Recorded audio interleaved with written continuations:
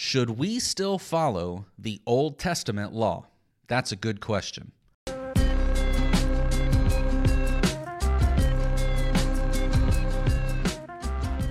Hello, everyone, and welcome to Church Questions, a place where listeners like you can ask questions about theology, history, leadership, church culture, or anything else having to do with successful Christian living in today's world. I am your host, Pastor Don McKeag. Today's question, should we still follow the Old Testament law? This is a huge question. This is probably the oldest question that Christianity has dealt with, because this is an issue that New Testament writers were dealing with. Paul, and the author of Hebrews, actually wrote extensively about this issue. As far as I can tell, the first or one of the first quote-unquote ecumenical councils ever was called according to this question. And it is not only a big question in that it's historically significant, but what that tells us is that this question is as old as our faith, and despite the fact that it is a 2,000-year-old question and that we have large sections of Bible talking about it, it's still a big issue today. This issue has not gone away. Even though the Bible gives us explicit instructions on it, we still hold on to it, and critics of our faith still hold on to it as well. So we're going to try to jump into as much as we can. Again, this is a huge question, and we're not going to be able to get to everything, but my hope is that we can get to the big, significant portions of it. So let's start defining some terms. When we talk about the Old Testament law, we're talking about the law of Moses.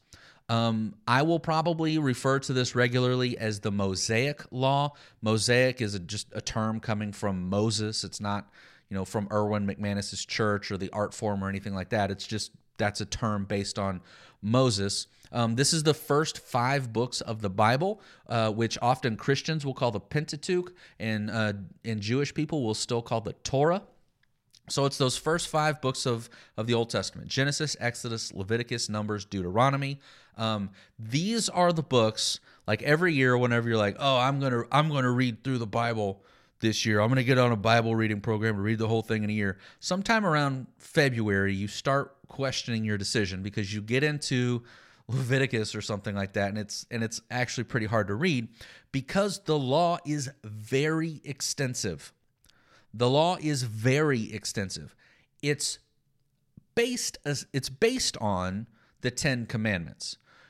Moses goes up to the mountain. He spends time with God. He gets 10 laws, commandments, that are supposed to govern Israel. But eventually, there are other laws given that get into how you rotate your crops, to how you treat people, to sexual identity and relationships, and there's stuff in there on not mixing the fabrics of your clothes, and how you cut your hair, and how you cut your beard, and how you treat your animals, and this is a full law system on how to treat people. But then there's also all of the laws on how you go to sacrifice an animal for sins, and what the different animals mean, and when you go. There's stuff in the festivals. We're talking about a hugely extensive law system that covers really a person's entire life. And more famously, there's restrictions on what people eat. Talking about kosher eating, that's probably something that non-Jewish people are the most familiar with, is like you can't eat pork, you can't eat shellfish, there's only specific things that you can eat, and things need to be kosher. But as I said, this issue is as old as our faith. This really is probably the first big issue that the church had to deal with, and we're still seeing people fall into these categories, because if we look at it as a pendulum, there's 2 extremes. You can go one side, which is something that we're going to call the Judaizer party, or the legalistic party. But if you swing it the other way, it's something called antinomianism. So what Paul and the other writers were dealing with was the Judaizers, or what Paul specifically called the circumcision party. So what was happening is the first Christians grew up Jewish. They were following these laws. They did their best to follow every single one of these laws, from how they went to the temple to how they treated people to washing their hands before they ate to what they wore. I mean, they followed this law as well as they could. Then they found Christ. And so in their mind, who is the Messiah? He fulfilled this prophecy for a Messiah. So in their mind, it was, well, you do the law and then you find Christ. But then Gentiles started getting saved. Non-Jewish people started finding Christ with fruit, with evidence. They were getting filled with the Spirit just like everybody else. They were prophesying just like everybody else. So Paul and Barnabas come back from their missionary journeys, and they're telling the Jews in Jerusalem, hey, these Gentiles are getting saved, and we're not sure what to do about the law. So ecumenical, like the worldwide church. An ecumenical council was called, which, it wasn't that many Christians at the time, but the Christian leaders got together, and this is all in Acts 15. They called this Jerusalem council together to answer this question: do we make the Gentiles follow the old law? Specifically, I think there was the issue of, do we need to make them get circumcised, because that was a sign of the covenant that Israel had with God. So if Jesus is God's Messiah, then do you need to enter into the new covenant of grace through the old covenant of circumcision? So it was it was kind of a big deal, not just in the personal discomfort level, but it needed to address the question of, how do we interact with the law moving forward? And what the Jerusalem Council decided is, no, we're not going to make the Gentiles follow the old law. We're not going to put that burden on them.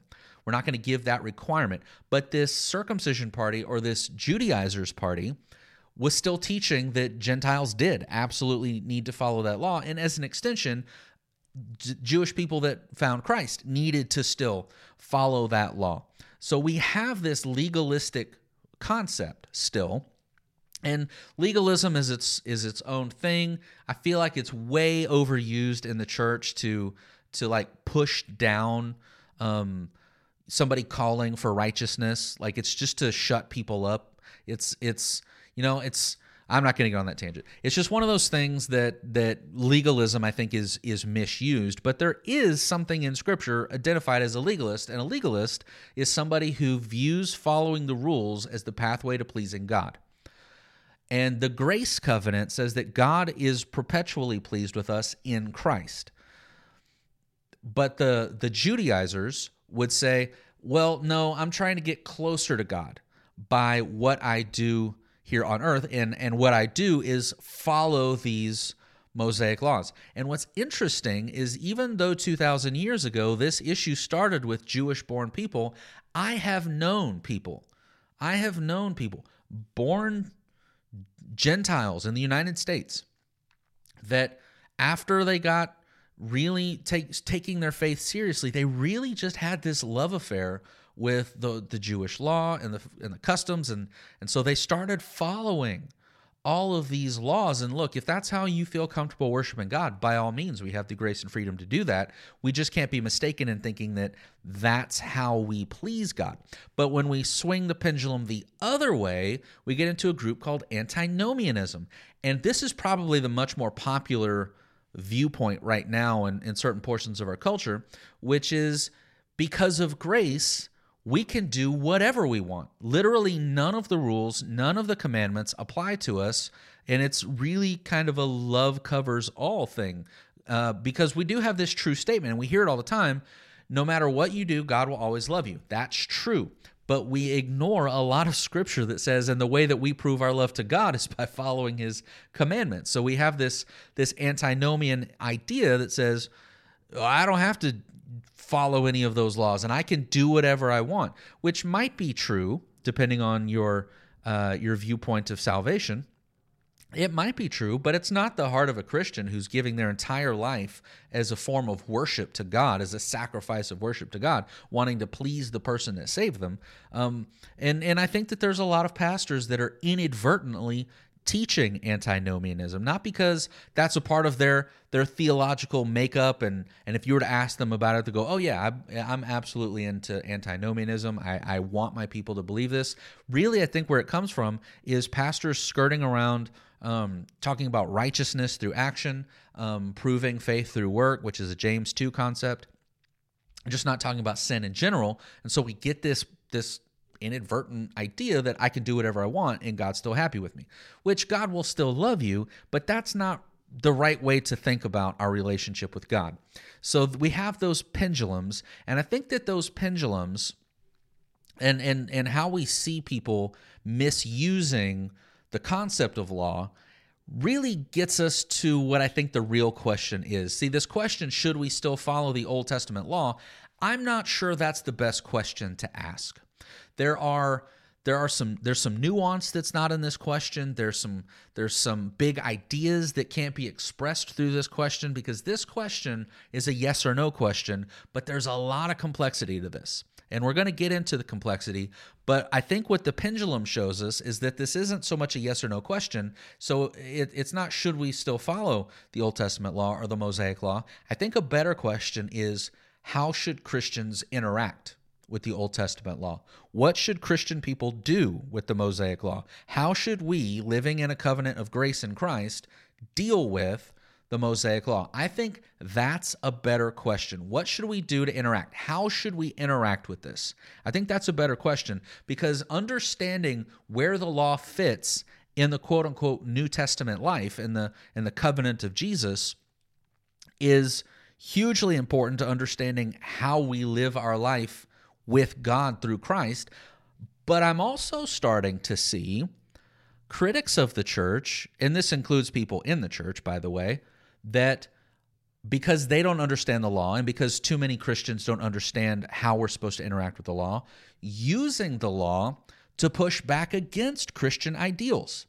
Now, if you don't know this about me yet, if there's an elephant in the room, I like to call it an elephant in the room. So what I'm specifically talking about and how I've seen this used more times than not is whenever a Christian person is quoting something from the law in regards to a homosexual relationship. There are about 6 verses in the Bible, 3 in the Old Testament, 3 in the New Testament, that deal with the fact that homosexual relationships are sinful, and that marriage is defined as a man and a woman. And one place has 2 of those. Leviticus has 2 of those. One's in chapter 18, one's in chapter 20. And so somebody's going to say, yeah, homosexuality is a sin. It's not the only sin, it's not a special sin, but it is a sin. And they're going to quote Leviticus 18, somewhere around verse 20, 25. It's somewhere in the middle there. That says, something to the effect, I'm paraphrasing, when a man lies with a man as though it was a woman, that's, quote, an abomination to God. And so they say, see, there it is. That's the evidence. Don't do that. Well, the critic is going to go, well, see, now you're just cherry picking verses, because if you read other places in Leviticus, it's, don't blend the fabrics of your clothes and cut the bottom of your beard on a straight line, and don't cut the hair on the sides of your head, and don't eat pork and don't eat shellfish. And you do all of those things, so you're just cherry picking. And so that kind of shuts the argument down. And so now Christian people are thinking, oh, I guess I can't even use Old Testament scripture to talk about how we're supposed to live anymore and the expectations that God has for his people, which then gets you into this idea, maybe the Old Testament isn't useful at all. Maybe I'm not supposed to follow it at all. And I certainly can't use it to try to help people come out of sin or walk into a better understanding of what Christ would have for them, because within the same book, even within the same chapter, we seem to have these ideas where, okay, homosexuality is wrong, but I'm wearing a cotton poly blend shirt right now, and I had bacon for breakfast, and I had shellfish 2 weeks ago for my birthday. I had, fried shrimp or something, and so we start going, oh man, maybe I messed up. And really, all of what that is a misunderstanding of how we're supposed to use the law in our life. So I think this is highly important. This is highly relevant for today. For those that would fall into legalism, for those that would fall into antinomianism, for those that are just wanting to have a better idea of how the law works, This question is for you, and frankly, I think that means all Christian people. We all need to have a good understanding of what we're supposed to do with the Mosaic Law. So let's jump into it, and the best thing that we can do is to understand that not all of the Mosaic laws are the same. And this is one of the most important points, probably the most important point that I'm going to make in this podcast, is that there are three different kinds of law. The Westminster Confession of Faith, which if you don't know the Westminster Confession of Faith, you need to know the Westminster Confession of Faith. If you'd like me to do a podcast on it, I absolutely can. But you can send that question into questions@donmckegg.com. But in 1646, a statement of faith, a confession of faith called the Westminster Confession of Faith was created that is one of, if not the best, full confessions of belief that we have, particularly in the modern era.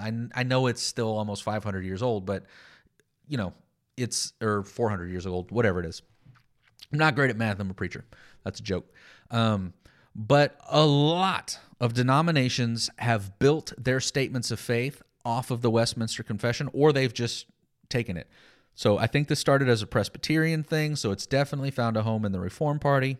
I know Methodists have used it. I know Baptists have used it. But really how we, in modern terms, define things like salvation, the nature of God, it's all covered in the Westminster Confession of Faith. It's a great document. If you can go Google it and get a free copy of it. But one of the things that the Westminster Confession of Faith does is it puts the Mosaic Law into three categories. And these three categories are going to help us understand what we're supposed to do with the law. The three categories are ceremonial law, civil law, and moral law. So ceremonial law, we're talking about the tabernacle and the temple practices, sacrificing animals, following the festivals, and the clean and unclean stuff, which I hope I can remember to get to that stuff when we get into the details of it. Civil law is like the local government, like how you deal with people, how you pay your taxes. If you do something to your neighbor, how you make amends. It's civil law, like we have civil law now. And then there's moral law, which is the mostly like that's 10 Commandment stuff. But where ceremonial law is these are the rules for the temple, civil law is these are the rules for the nation. Moral laws is just how you interact with God and other people. It's not the rules so much as it's the ethics that you live by, the morality that you live by, the thing governing your decisions. So there's three kinds of laws that the Westminster Confession of Faith identifies, and that's going to help us understand what it is we're supposed to do with the law. Just to say that, I'll say this. One of the things that makes it difficult when we read through the Mosaic Law is that though there are three kinds of law, they're not given to us in that way. It's not like there's a section where, chapters 1 through 8 are the ceremonial laws, and then chapters 9 through 16 are the civil laws or something like that. They're interspersed. You get one, then you get the other. You get one, and then you get the other. And another added layer to that is because Israel was a highly unique nation in that they were a theocracy that was being led directly by God or by God through a king, there are moral aspects to the ceremonial laws. There are moral aspects to the civil laws. And all of these things kind of mix a little bit, but when you understand what the three law types are, you really do start to see where the differences are. And look, having three kinds of quote-unquote law or rules, that's something that we live with today. Not all laws in our country or in our countries, if you're not in the United States, have the same weight to them. If you are speeding, and you're technically breaking the law by going 10 miles an hour over the speed limit, you broke the law. That doesn't have the same weight as if you robbed a jewelry store. It's not the same weight. And it's not the same kind of law breaking if you speed as if it is if you are in breach of a business contract. And there are other rules that we might have. We wouldn't call them laws per se, but let's say your place of employment has a dress code. Well, if you show up to work in cargo shorts, that might be a crime against fashion, but it's not a crime against the state. However, it is a rule that you're expected to follow, and there's repercussions if you don't. So we're used to having these different kinds of rules and laws in our life, and this is just what Israel had. They had ceremonial laws, civil laws, and moral laws. And when we understand those three things, now we can start to understand what we're supposed to do with those three kinds of laws. With all of that said, we can finally start jumping into Scripture because, as I said, Scripture deals with this a lot. There's huge sections of this, and we are going to get into some of these big sections. I won't read entire chapters because they're in full chapters, and you guys can go read it on your own time. But I will highlight some verses for you. But we're going to start.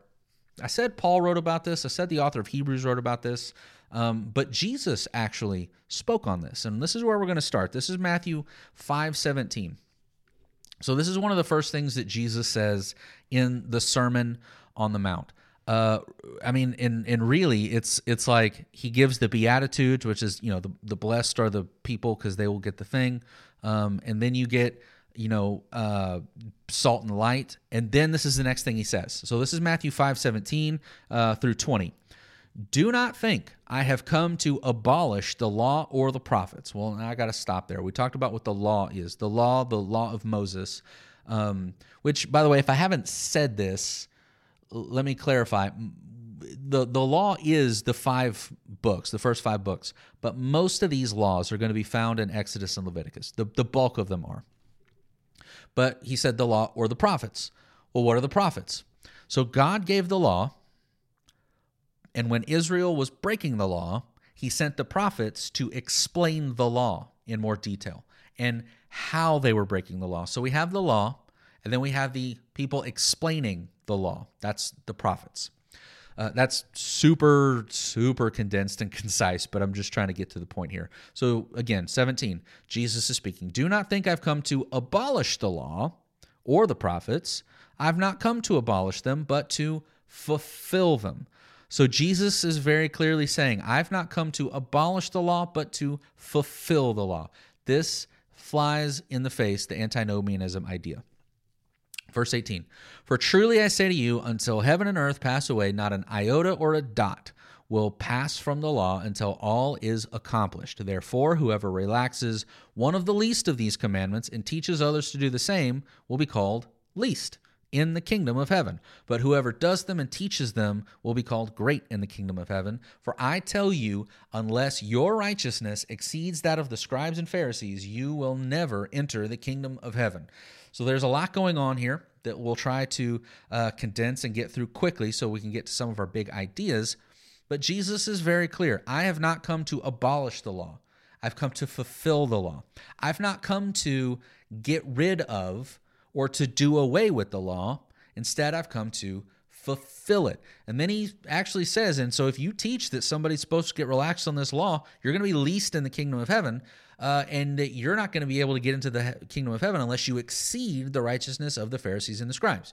The Pharisees and the scribes were notorious for following the law down to its most exact detail. In Matthew 23, Jesus is giving the 7 woes of the Pharisees. There's 7 warnings to the Pharisees. And one of them, he says, you're doing a good job in tithing on everything, including your spices. You just forgotten the big things like justice and mercy. So whenever they'd go to the grocery store and buy salt, I get they didn't have grocery stores, but when they go to the grocery store and buy salt, they'd pull out a tenth of it and give it to the temple. Like they followed the law literally down to the iotas and the dots.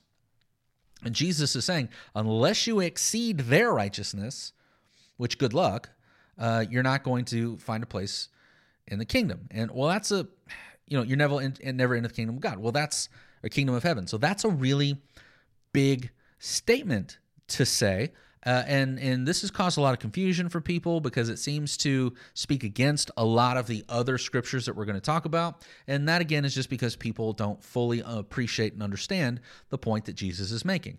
Jesus is setting up the rest of the Sermon on the Mount.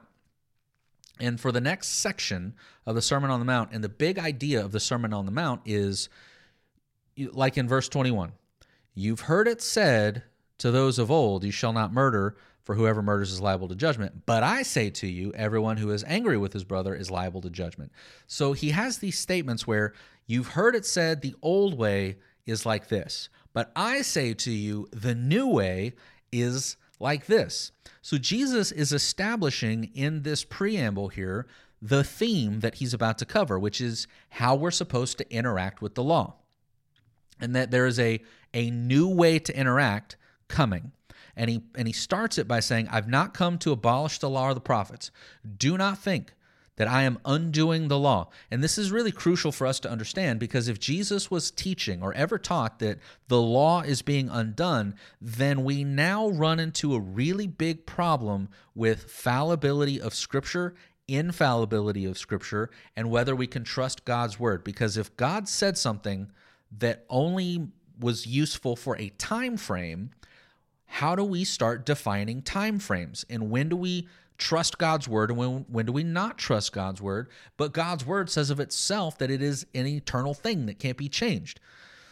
So we need the law to still be established. We need the prophets to still be established. We need these things to still be in place. And so Jesus is clear, I've not come to abolish them. So all of the antinomianism crowd, sorry, but we can't just decide we don't need the law anymore. Jesus said, I've not come to abolish it. What he does say, though, is I've come to fulfill them. This is the key.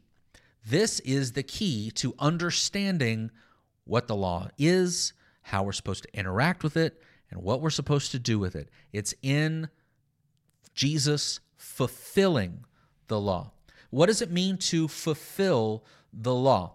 A law has a consequence to breaking it. Again, you're speeding.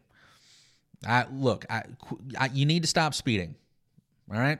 I get that the highway is long, but you got to stop speeding because I keep using these analogies. So you're speeding. If you're listening in the car, stop speeding right now.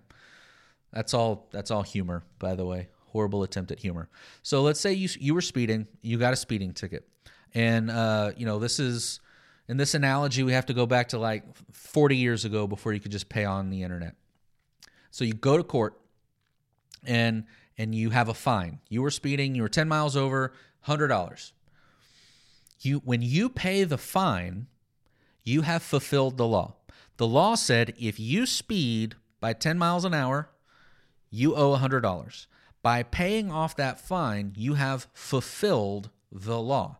A law has a requirement to it. If you break that law, there is a requirement to it. Sometimes the requirement is jail time. Sometimes the requirement is community service. Sometimes the requirement is paying a fine. But there is some kind of a requirement that you have to do because you broke the law. And when you fulfill that requirement, you have fulfilled the law.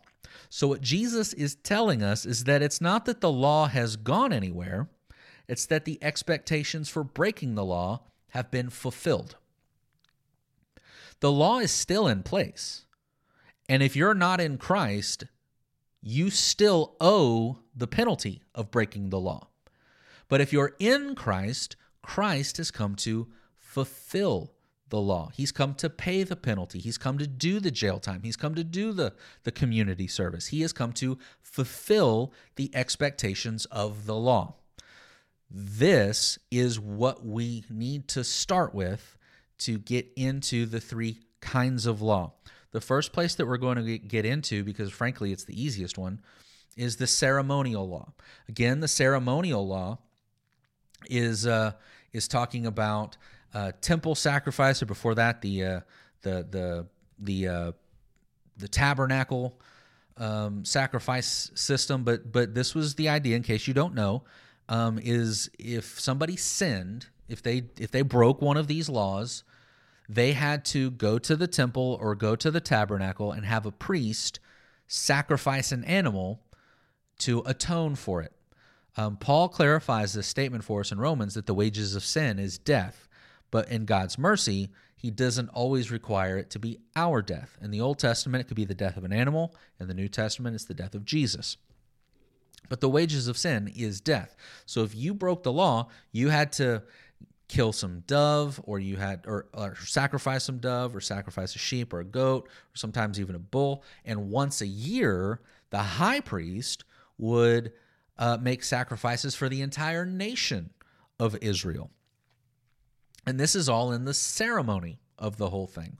Now, the purpose of a lot of the ceremonial laws was, one, to walk through how to perform the sacrifices and what sacrifice was for what sin. But a lot of the ceremonial laws were on cleanliness and uncleanliness, or being clean and unclean. This was a huge deal. This was a huge part of the law, is being clean or unclean. And what clean or unclean essentially means is you are able to enter into the temple to perform your sacrifices. If you are clean, you can go into the temple and worship as normal. If you are unclean, you are not able to enter into the temple, and you are not able to worship as normal. And cleanliness, for the most part, was something that was a time frame. But there were some versions of cleanliness that would last forever. For instance, leprosy. As long as you had leprosy, you were considered unclean. You could not go into the temple and have your sins atoned for.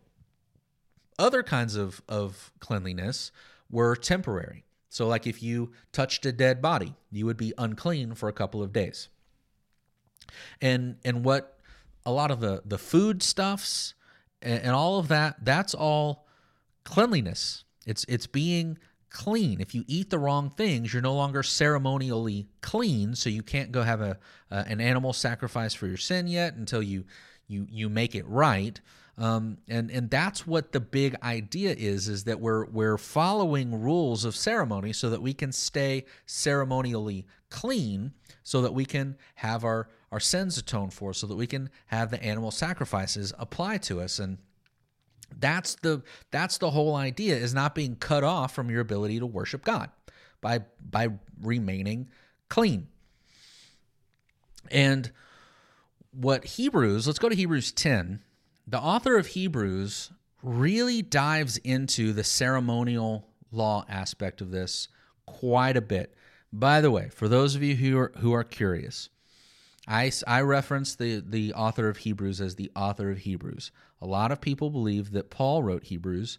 I, however, am not one of those people. If you would like me to go into depth on why I don't think that Paul is the author of Hebrews, send that question into questions@donmckegg.com, and I will make a podcast on why I think somebody else wrote the book of Hebrews. But regardless, it is still Holy Scripture, and it is still helpful.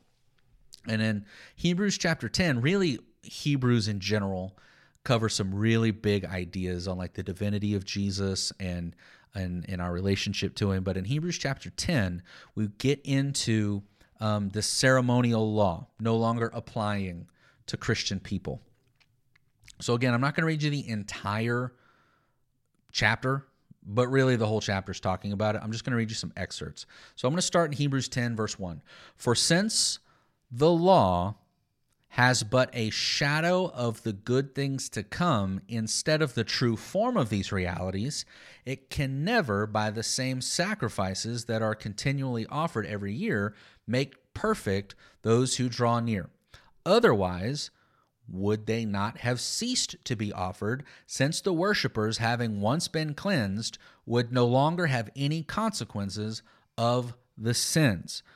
3, but in these sacrifices there is a reminder of sin every year, for it is impossible for the blood of bulls and goats to take away sin. So in these 4 verses, the author is jumping into the ceremonial aspect of this once a year atoning for the sins of Israel. And his point is, if these old laws, if these old sacrifices could actually erase sin, then we wouldn't have to do it every year. These are not a once and for all salvation system. This is not a long-term solution. The old sacrifices were not sufficient in forgiveness because you had to do it over and over and over. So he's pointing out there's a shadow. that they are a type and a shadow, that these were pointing to something else, that these are the shadow, and shadows always point back to the substance. These laws of sacrifice were not the substance, but they were pointing to the substance, and we know that these were not the substance because we had to do it year after year after year. That tells us that this was not sufficient for our forgiveness. Now we jump all the way to verse 14. For by a single offering, Jesus has perfected for all time those who are being sanctified. So what the author is saying is, in the old way of doing things, we had to have a different sacrifice every single year to cover our sins. Christ, however, when he was sacrificed on the cross, he acted as a single, one-time sacrifice that is perfect for all time. For by a single offering, that's Christ on the cross, Jesus has perfected for all time those who are being sanctified. So this is the type and the shadow. The Old Testament had the once-a-year animal sacrifice that would cover the sins for that year. Jesus fulfilled that law as the final sacrifice because the sins needed death. And so once a year it would be bulls and goats. But that blood was never sufficient to fully cover sin. It was just to push sin at bay for a little while, or the wages of sin at bay for a little while.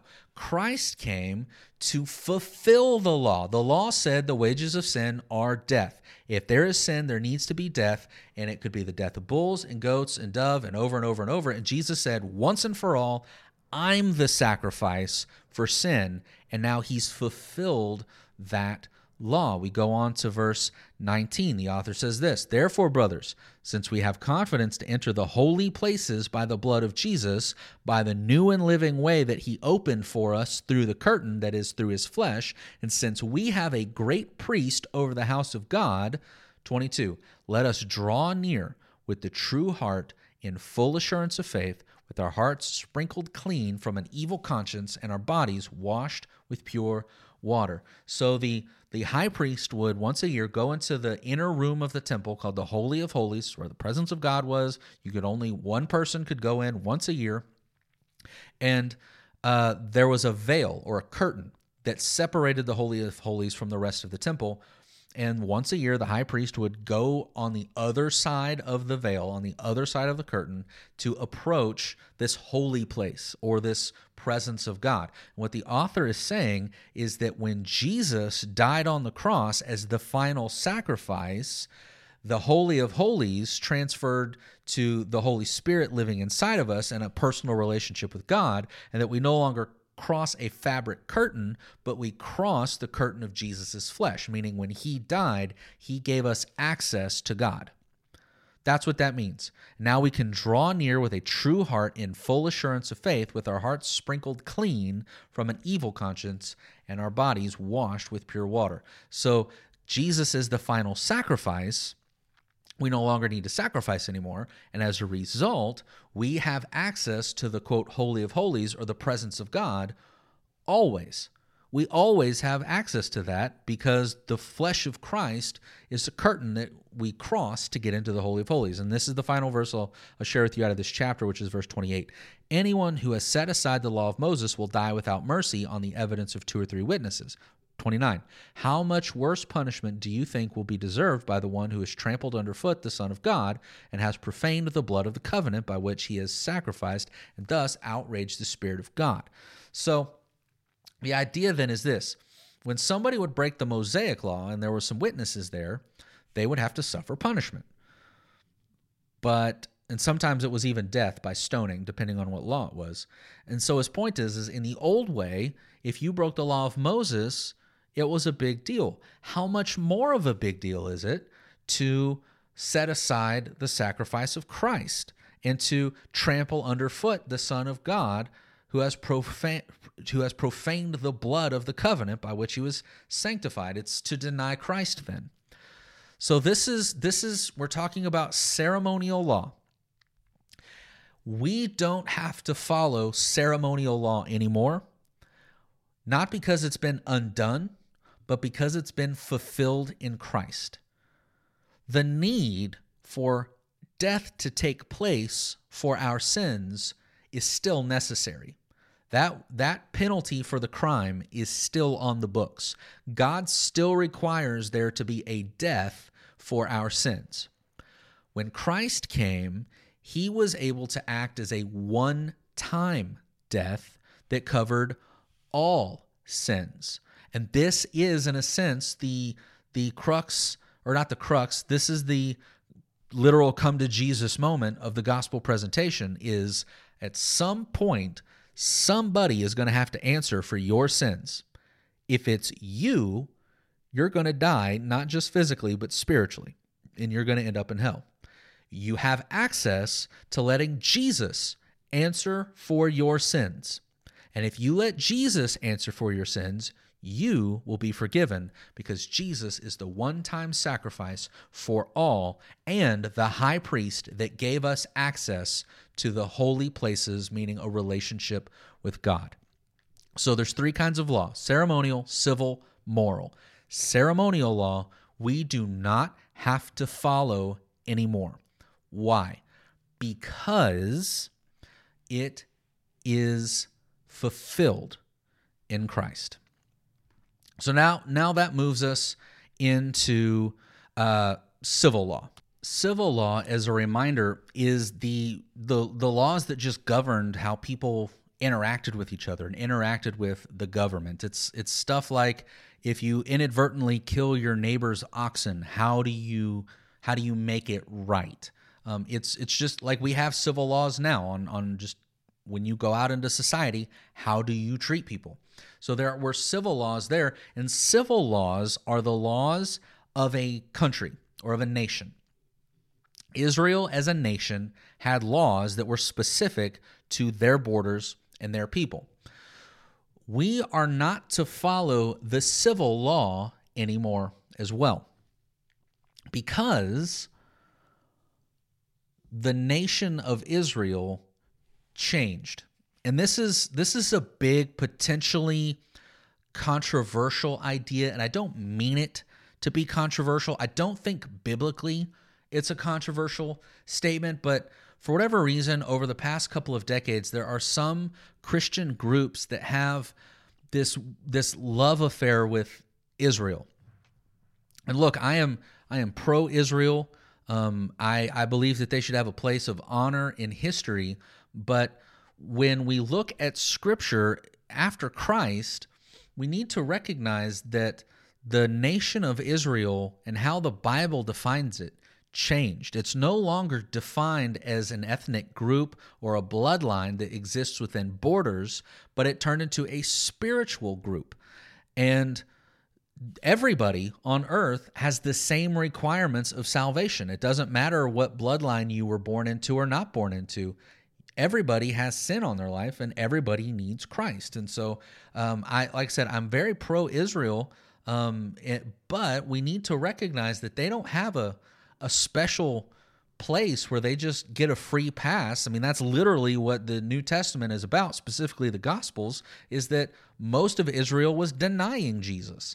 And I mean, that's really one of the big themes that was going on, is that Israel was denying Christ, and so the Gentiles had room made for them.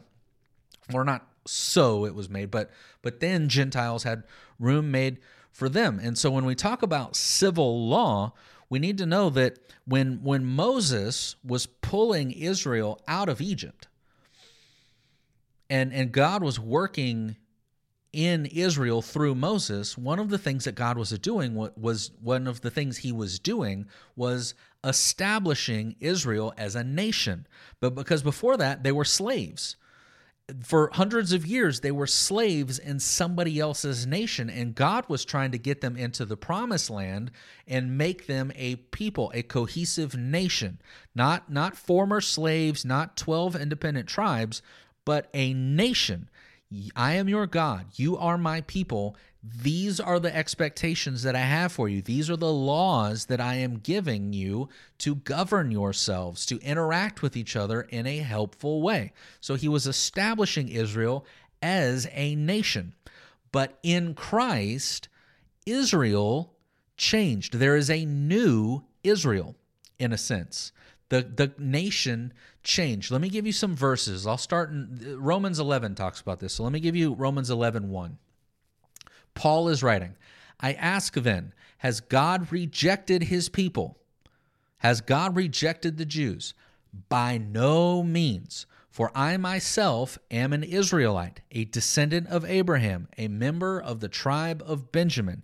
God has not rejected his people whom he foreknew. Do you not know that the scripture says Elijah, how he appeals to God of Israel? So we get very clear here. This is very clear insight. Did God reject Israel? No, he did not. But we get some more explanation in verse 17.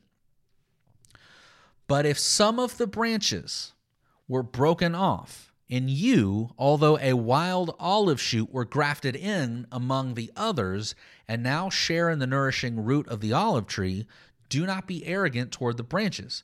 If you are, remember it is not you who support the root, but the root that supports you. So the idea then is this. We're going back to something that Jesus said, I'm the vine, you're the branches. That's the imagery that we're looking at here. So the vine is, quote unquote, God's people. The vine is God's people. And before Christ, the only branches on this tree trunk were Israel. Those are the only branches. But what Paul is telling us in Romans is that after Christ, some of the branches were broken off, the people who rejected Christ. And some branches were grafted on, the people who received Christ that were Gentiles. Because if you don't know this, this is going to help you understand Romans. Romans is a book about racism. That's how you understand the book of Romans. It is about racism. I'm not going to turn the whole podcast into understanding Romans, but there was a big issue going on in the church in Rome. Which there's a lot of backstory to it, which again, I can cover that in a different podcast. But essentially what had happened is though the church was started by Jewish Christians, it eventually was overtaken by Gentile Christians. And there was a clash. It was a race clash. It was a clash of ethnicities. It was a clash of cultures. And so what Paul's point is here is, guys, your branches grafted in to the vine. You're grafted into the nourishing root. The root supports you, not the other way around. So, chill out with your arrogance, basically, is what he's saying, is remember you come from, or your faith is rooted in the Jewish faith. But the point that he's making here is that the nourishing root has changed. Israel has changed. It's no longer defined by who you are in your bloodline. It's where you are spiritually. It's not who your earthly father is. It's who your heavenly father is. And the way that we define the new Israel is by those who are in Christ. Because there's only two groups, those who are in Christ and those who are not in Christ, the sheep and the goats, the wheats and the tares, the good fish and the bad fish. There's tons of parables about this, or there's tons of stories and explanations that Jesus gives on this, and it's no longer Israel, the nation that's defined by bloodlines and borders, but it is the church. It's the people of God through Christ. That's the, quote, new Israel. That's the new Israel. So because there is a new Israel in that sense, we don't have to follow the civil law anymore, because the civil laws were there to govern a country. But the country doesn't exist like that anymore. There's no borders anymore. There's no trace your lineage through bloodlines. That doesn't exist anymore. What we have is spiritual, the kingdom of God. The brothers and sisters in Christ, those who have a heavenly Father. It doesn't matter what your background is. It doesn't matter what your ethnicity is. It doesn't matter what country you're from. You are the new Israel, and you are now a part of this new country. And because the country has changed, which is now the kingdom of heaven or the kingdom of God, which I know people define that differently. That might be another podcast too. But now that it's the kingdom of heaven or the kingdom of God, the old civil law doesn't make sense anymore. We have different laws governing how we interact with each other now. So look, I understand completely that this is a controversial topic, and I'm not necessarily wanting to get controversial in this idea, but that's the biblical idea. That's what Jesus was talking about when he's saying that the branches are connected to the vine. That's what Paul is talking about here, is that the Gentiles have been included now into the covenant of Jesus. That's not just for the Jews. And in fact, there are Jews that rejected Jesus, so they're broken off from the nourishing root, which means the nourishing root has changed.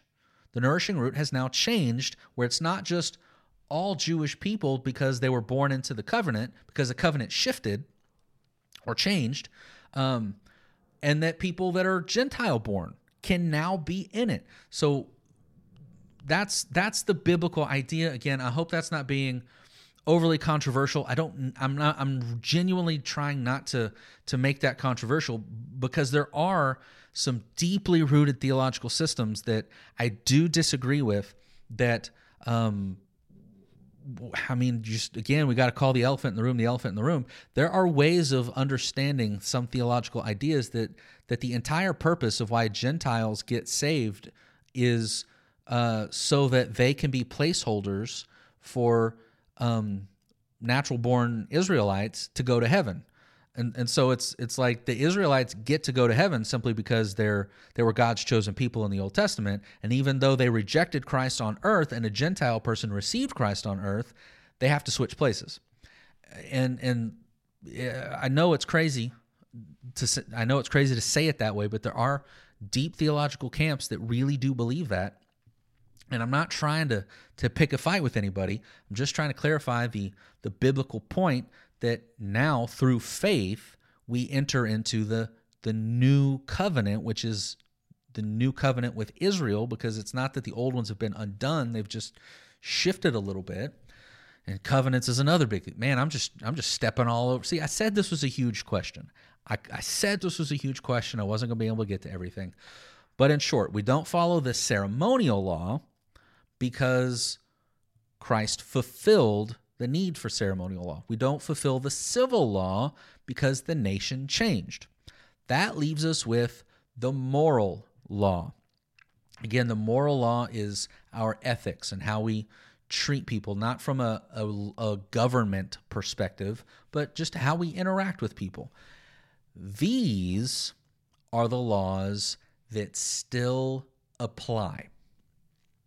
We are still supposed to follow the moral laws. And in a sense, all of the Ten Commandments are moral laws.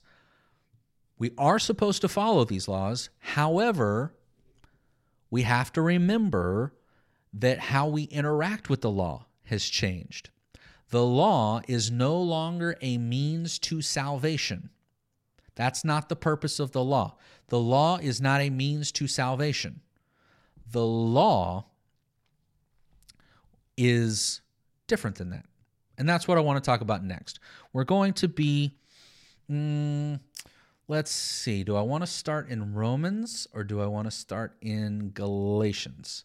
Let's read Galatians 3:24 first. Galatians 3:24.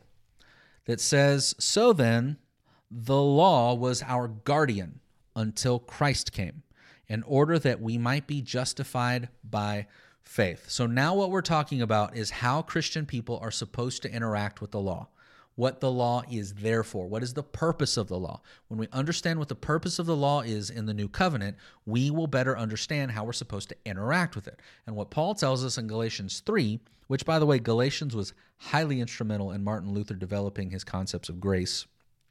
But what Paul tells us in Galatians 3 is that the law was our guardian until Christ came. There's a word here that is a part of a Greek culture, what is a pedagogue, Pedagogue,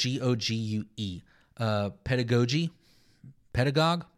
I'll be honest with you, I got a C in Greek because I could never pronounce this stuff, and I know that there's a way to pronounce it. But anyway, there's an idea in Greek culture of a pedagogue or a pedagogy. And what would happen is when a child of nobility turned 6, they would be given a pedagogy. And this person was just a caretaker. They weren't a teacher. They weren't a tutor. They weren't there to really mold the kid in any way or form them in any way. They were just to look after them. Yeah, you might get some moral teaching here and there, but really the job was just to watch them and make sure that nothing bad happened to them. And that's the word that we have for guardian, that the law was a pedagogy, was a guardian. It was never meant to be a long-term solution. The law was never meant to be a long-term solution, because back into the Greek culture, after a kid got into adolescence and they didn't need a guardian anymore, the pedagogy left. They were gone. They just you didn't need it anymore. It was a purposeful, short-time thing, and that's what Paul is telling us about the purpose of the law, is that it was never meant to be a long-term solution. It was always meant to be a short-term solution. So what are we supposed to do with the law? What is the purpose of the law then? Well, let's get into Romans 7, because Romans 7 deals with this issue quite a bit. So we're going to start in verse 4. Again, Paul is speaking here. Likewise, my brothers, you also have died to the law through the body of Christ, so that you may belong to another. Who? To him who is raised from the dead, that's Jesus, in order that we may bear fruit for God. For while we were living in the flesh, our sinful passions aroused by the law, were at work in our members to bear fruit for death. But now we are released from the law, having died to that which held us captive, so that we serve in the new way of the Spirit and not in the old way of the written code. So there's some big ideas going on here. First of all, Paul is very clear. Because of Jesus, we have died to the law. There's no expectation that we follow the law as a means of salvation anymore. That we are in Christ now. That's the new way of the Spirit, and grace through faith, we now have access to the Holy Spirit, and that's how we live now, is by the Spirit, not by the law, not by the written code anymore. But one of the other things that Paul shows us here is one of the things that the law does, which is it arouses sinful passions. That's huge. Look at verse 7 of Romans 7, verse 7. What then shall we say? That the law is sin? By no means. Yet if it had not been for the law, I would not have known sin. For I would not have known what it is to covet if the law had not said, you shall not covet. So what Paul is talking about, and there's a really big idea here that he's really trying to cover, is that one of the main purposes of the law is to show us how sinful we are. The law is perfect. The law is from God. The law reflects his righteousness. And we're not supposed to look at the law as the means to becoming righteous. That was never the idea. That was never the intention of the law. The intention of the law was never, ever to point us to the process of salvation. The purpose of the law was to reveal to us just how imperfect we are. And that's what we see Israel doing as they failed to follow the law over and over and over, is they simply were not capable of following the law, because that's the point of the law. It is a perfect God expressing his perfect desires, and now we as imperfect people are supposed to go, oh, I can't follow that law on my own. What I need to do then is not try to live a life of the law, but try to live a life in Christ. Because I know for a fact I cannot follow that law. So instead of trying to follow that law, which will lead to death, I should follow Christ, which will lead to life. So the purpose of the law is to point us to Christ. The purpose of the law is to show us how sinful we really are and to point us to Christ. Because if you go farther into 17, Paul actually really gets into the depths of this idea, and he actually speaks of sin as a thing that's separate from ourselves. And he says that once the law was formed, basically our rebellious nature cried out to break it. And that the law exposed just how sinful we really are. And that was his point with, I didn't know what coveting was until the law of coveting came out, is that my rebellion would have had no reason to covet until I saw or recognized that part of perfection in God was to no longer covet. Now my rebellion in impurity needed to covet. It's, like I said, it's a really deep thing. I want to share with you also Romans 4, verse 15.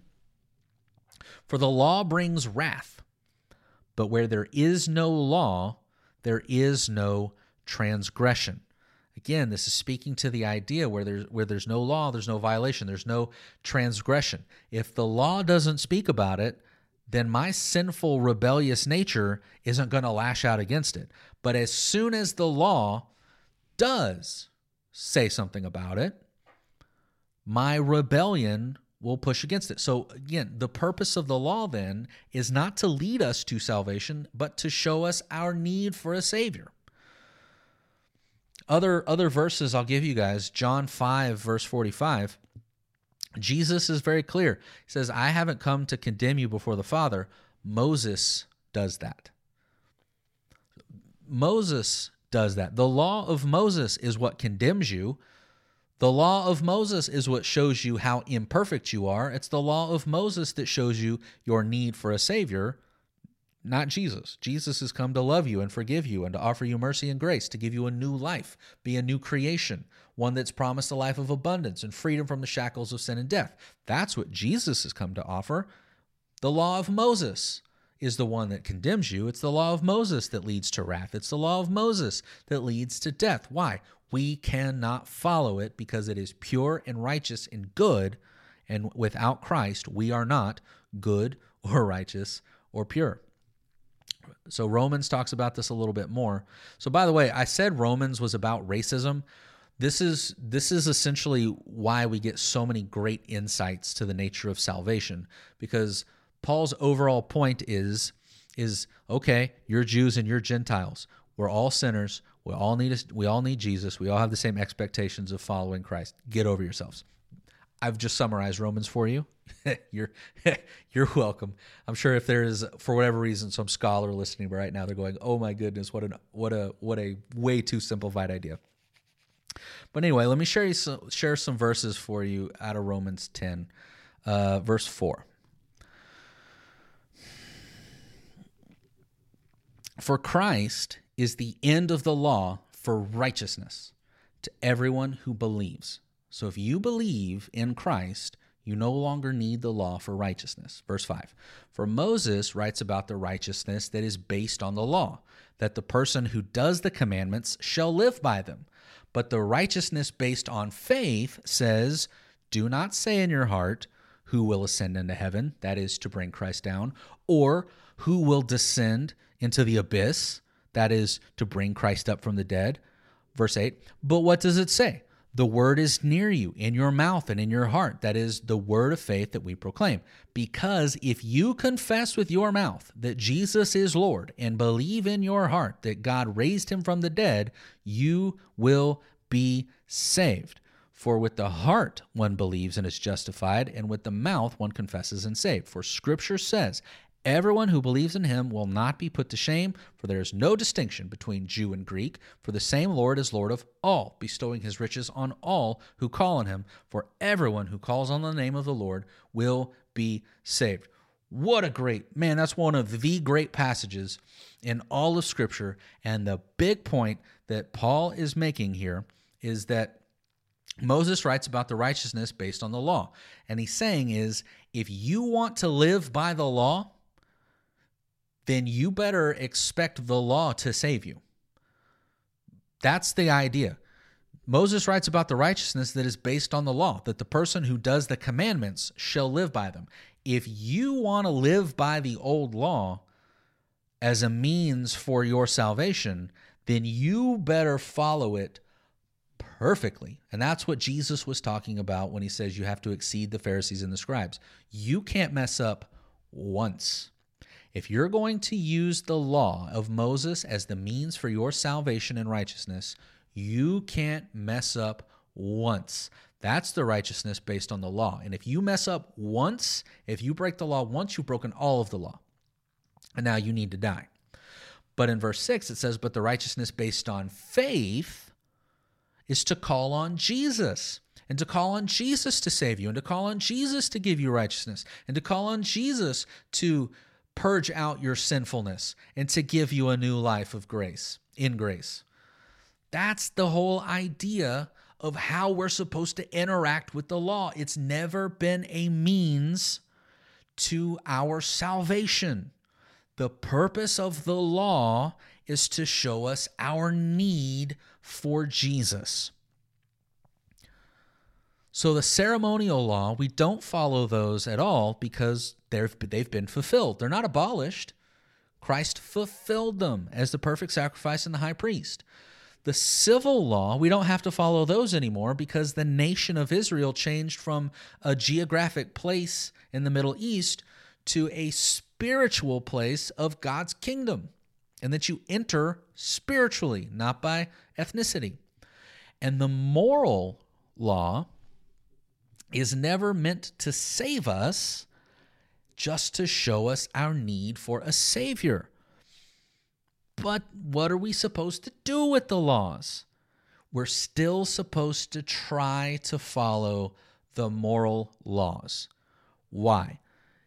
Not because it has anything to do with us getting saved, but because it has everything to do with our relationship with God. There are two kinds of judgment that we need to be aware of in Scripture. There is two kinds of infractions. There's the judicial sin or judicial judgment, and then there's the relational sin. There's judicial and relational. The judicial sin is whenever a judge is going to render you guilty or innocent, and now you have to fulfill the qualifications for a crime. If you are in Christ, that's already been taken care of.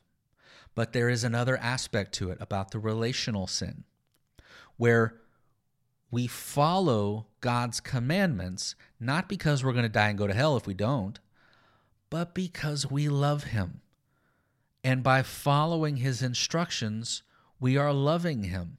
And we care about the relationship, and we care about that God loved us first and has given us this new life, and that He is a blessing to us and a giver of good things. And so our life as an act of worship is one that is wanting to do what He's asked us to do. So we don't follow the commandments of morality. We don't follow the moral law so that we don't go to hell or that we don't get judged or anything like that. If you're in Christ, that's already taken care of. The judgment was put on Christ, and now we are free of those things. The reason why we follow the moral laws is because we love God. So the purpose of the law then is to show us our need for Jesus, and then to show us how to live in relationship with Him. That's the purpose of the law. That's the purpose of the law, is to show us our need for Jesus and then to show us how to live in relationship with God. And Jesus gives us a beautiful statement about this in John 14:15. If you love me, you will keep my commandments. It's not if you want to go to heaven. It's not if you want to avoid hellfire. It's if you love me, you'll obey my commandments. That is the purpose of the law. That's how we're supposed to interact with the law. So when we read this first question, should we still follow the Old Testament law? I hope you understand now why that's not the best way to ask that question. Because first of all, we have to break out ceremonial and civil law, because the answer to that is no.